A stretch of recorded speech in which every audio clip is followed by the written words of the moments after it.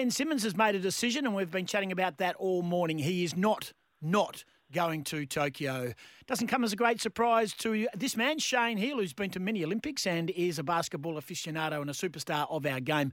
Shane, what's your first thoughts when you heard the news that Simmons was not going to represent the Boomers? I guess my first reaction is I'm shocked that everyone's so shocked.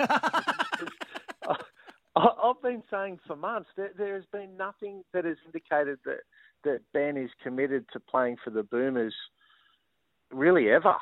And I think at some stage he'll play for the Boomers. I think it'll be on his bucket list. I think he'll want to go to the Olympics. He'll tick that box. But when that time comes, will probably be the time that just suits him. So is it mental or skills that you think is keeping him away from Tokyo? I think it's a combination of everything. I think right now he's taken a massive hit. He needs to go and do the work. He needs to change his shot. It's broken. We know that, and the results show that. It'll be interesting to see whether he actually does do it, because since high school and since college, we've thought that was the thing that he was going to improve on, that was going to take him to be one of the all-time superstars of the NBA. But he's actually regressed over the last 3 years because he hasn't made change to his poor technique. Who does he turn to?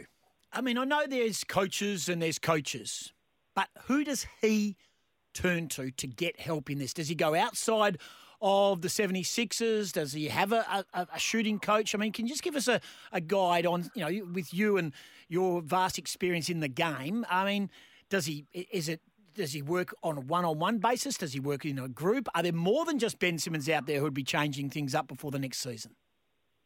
Well, I think, he wouldn't be having much to do with the 76ers, I wouldn't think. No. That's done. They haven't treated him overly well. They've treated him as the scapegoat for their failures in this series. So I think it'd be more his agency and the people that are close to him have to really employ somebody that has the belief and is prepared to put the time in. And I really think it starts with simple one-hand shooting. He needs to change his technique so badly because it is broken. I would actually encourage him to change hands and shoot with his right hand before he keeps the same style as what he's done. He's more chance of starting again to be able to get the right technique and get some sort of success. But it's going to take hours every single day to make that change and create a new habit that gives him the belief to actually shoot the ball from the perimeter, because it got to the stage where he just did not want to shoot the ball from outside or even take shots close to the basket just in case he got fouled because he had no belief. So just take me back. You think he should change shooting hands? No, I said I would change shooting hands before I would keep the same technique. Gotcha. I think that he needs to totally start again. And sometimes it's harder to change an existing technique than it is to start again with somebody that, you see him, he's got great skills on both sides of his body. So I think that would actually be easier unless he's committed to go back to the very basics that you teach kids that are 8 or 9, starting with the hand under the ball and balancing it and shooting with follow-through and backspin, all of the techniques that right now he just doesn't have on his shot. Shane Heal, our guest on Sporting Goss, we're talking about Ben Simmons. When you go into, and you have the yips, it's like golf, it's like probably having shots for goal in other sports and the like. Will it be quantity of practice or quality of practice, or is it as obvious as saying it's got to be a mix of both? Well, I mean, does he go and just shoot and just get into a rhythm? But you're not doing it under game pressure and mental pressure and scoreboard pressure, are you? So we're not going to see the fruits of his labour until well into an NBA season. Yeah. Well, the last thing he wants to do is just shoot with the same technique. He has to stop shooting that way and start again and develop the right technique. And it's really difficult to do because you need to accept change. You need to understand that it's broken. I've got to start again. I put time in. And then it does have to happen in an empty gym, just with his coach, of starting like that, getting the reps up. You're literally getting thousands of shots before you get that belief. And then I think you take it to game speed, off the dribble, off the move, off screens. Then you get to one-on-one. Then you start scrimmaging and start using it. And then that flows on to, the pre-season and veterans camp that he'll obviously be part of at another club. So it is a big process. It's a lot of work. You sacrifice a lot of your off-season to be able to go and do that. And let's just see whether he's prepared to do that work. Does that change the Boomers' chances of medaling in Tokyo? Well, I mean, obviously the team would be better with Ben Simmons in it, but, we've never had him. We've always been close to be able to win medals from the 80s and 90s and 2000s, and the last campaign, those guys were so close to being able to win our first ever medal. So we've got such a great culture in the Boomers, and we've got so many great leaders with Paddy and Joey and Baines and Daly, all these guys that have committed their off-season every single year to be part of it because they're passionate and they believe in it. So I believe that culture, and I think Gorge is the right coach to be able to take this team forward, then they've got as good a chance as what we had, in the last campaign without Ben Simmons as well. No doubt. Now, I do watch the basketball show, Shane, online. Very good work by you, may I say. And you did... Good work, Timmy. Good work. No, thank you, Shane. And I enjoyed it until you brought out the brooms and talked about sweeping in the NBL finals. I was right. Was I right? Oh, you were right, Shane. And I bow to your greater judgment, great man. But I will say you got a bit of help, courtesy of the injury toll from the Wildcats. But at the end of the day, probably would have made a difference. You think United were the best team?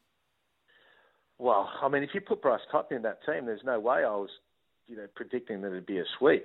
He's just an unbelievable player, and he would have totally changed the chances of the Wildcats. But that Melbourne team was probably paying 3 times the value in a salary cap form than what the team that took the court for the Perth Wildcats. And their effort for the Wildcats and their desire and their toughness of the way they played, and the way they've played for a long time, to be honest, the way they structure and their culture and all the rest of it, they fought hard and they made every game a contest. And but they were never going to win just because they just didn't have enough talent.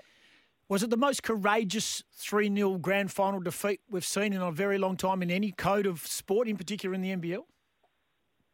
Probably.